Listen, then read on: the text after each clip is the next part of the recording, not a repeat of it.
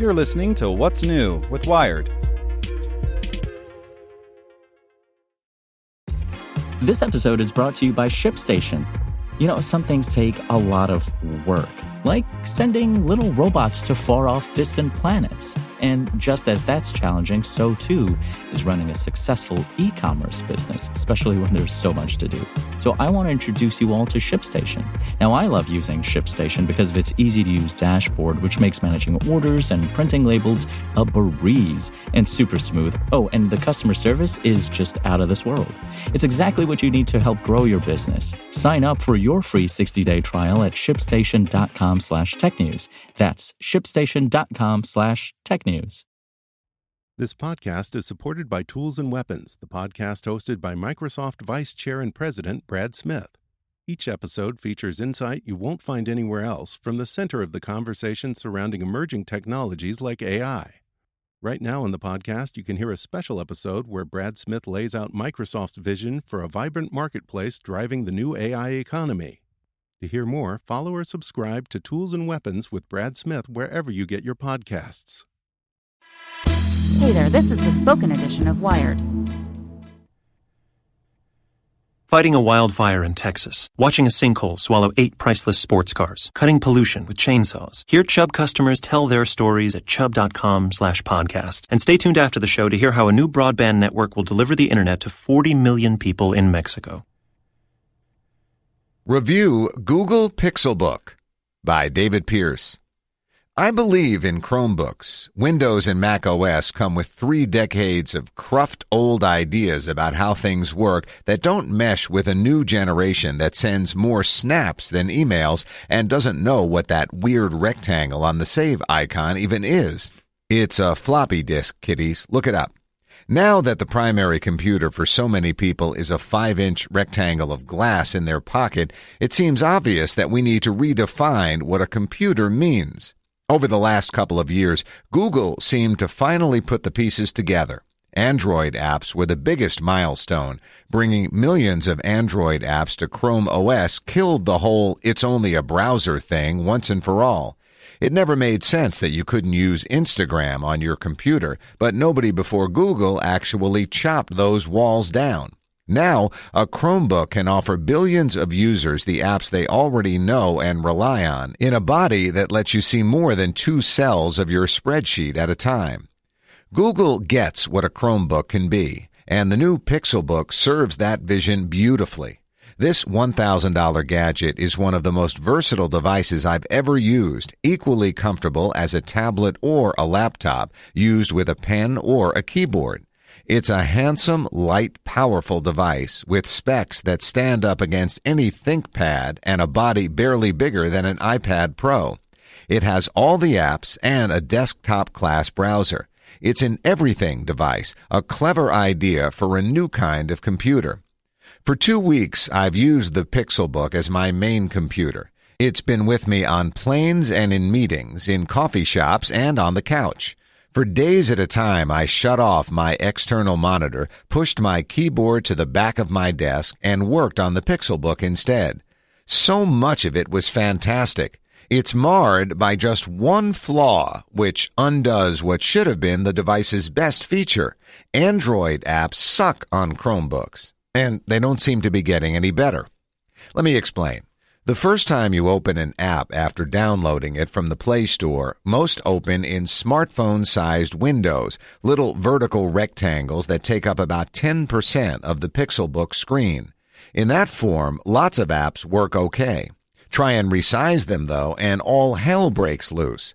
Some apps crash outright. Others throw up a pop-up notification letting you know that the app needs to restart to resize because apparently a layout change breaks the app's brain.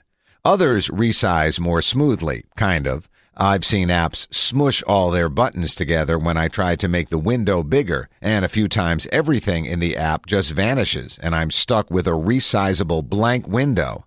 I get genuinely excited every time an app goes from full screen to small without crashing.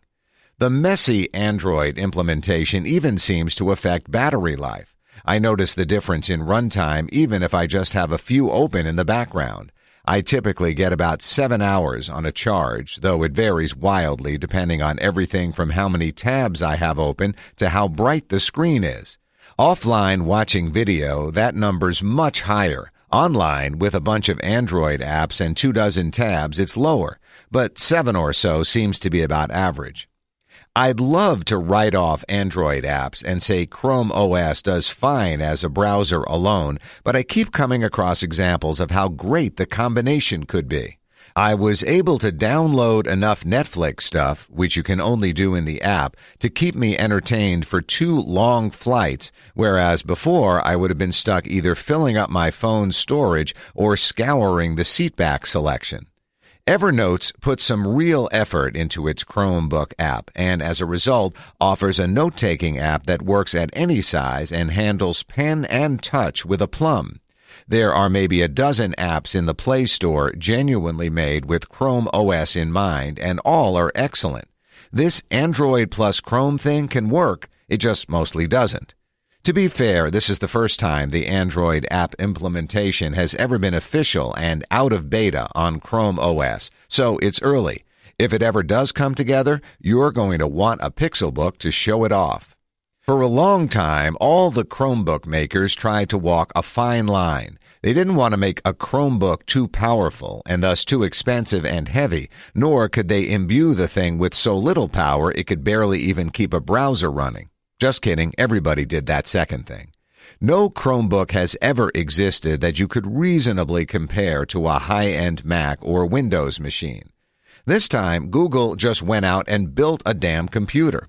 You could Hackintosh this thing and have a killer MacBook competitor with more power and a better keyboard. It has Intel's Kaby Lake processors, 8 or 16 gigs of RAM, and at least 128 gigs of storage.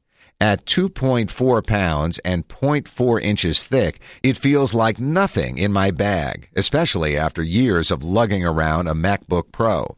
The Pixelbook borrows the Pixel's 2-part color scheme.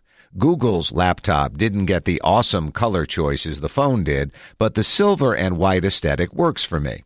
Google left plenty of space between the Pixelbook's square gray keys and gave them enough room to travel down that they clack pleasingly as I type. The backlight is weirdly finicky, though. The glassy, large trackpad outperforms anything this side of a MacBook. The speakers are weak, but enough. Most important, none of the parts get in each other's way. You can flip the screen 360 degrees, lay it flat against the base, and use it pretty passably as an oversized tablet. Too much screen for reading a book, just right for watching a movie in bed. The hinge holds in virtually any position and has yet to feel loose or fragile. The touchscreen works just as well as the keyboard, and the pen works just as seamlessly. My only gripe is with the big black border around the 12.5-inch 2400 by 1600 display. The display itself looks fantastic, and it's clear Google cleared the extra space to accommodate a full-size keyboard. Still, I'd argue my $1,000 should buy a little more screen, and this frame could easily handle a 13-inch panel. There's not much new to report about Chrome OS on the Pixelbook, since it's the same delightfully lightweight OS as everywhere else. Google Assistant makes its way onto your laptop life here too, accessible via a button between Control and Alt on the left side of the keyboard. Assistant is great for little things, making calendar appointments, setting reminders, quick math, or research, even firing off short emails without having to switch apps or open a new tab. Assistant even works alongside the Pixelbook pen, which doesn't come bundled, because apparently $1,000 doesn't buy you a freaking stylus, but works really well on the Pixelbook screen. It's fast and responsive, if not quite as much so as the iPad Pro or Surface, but it does have a cool trick.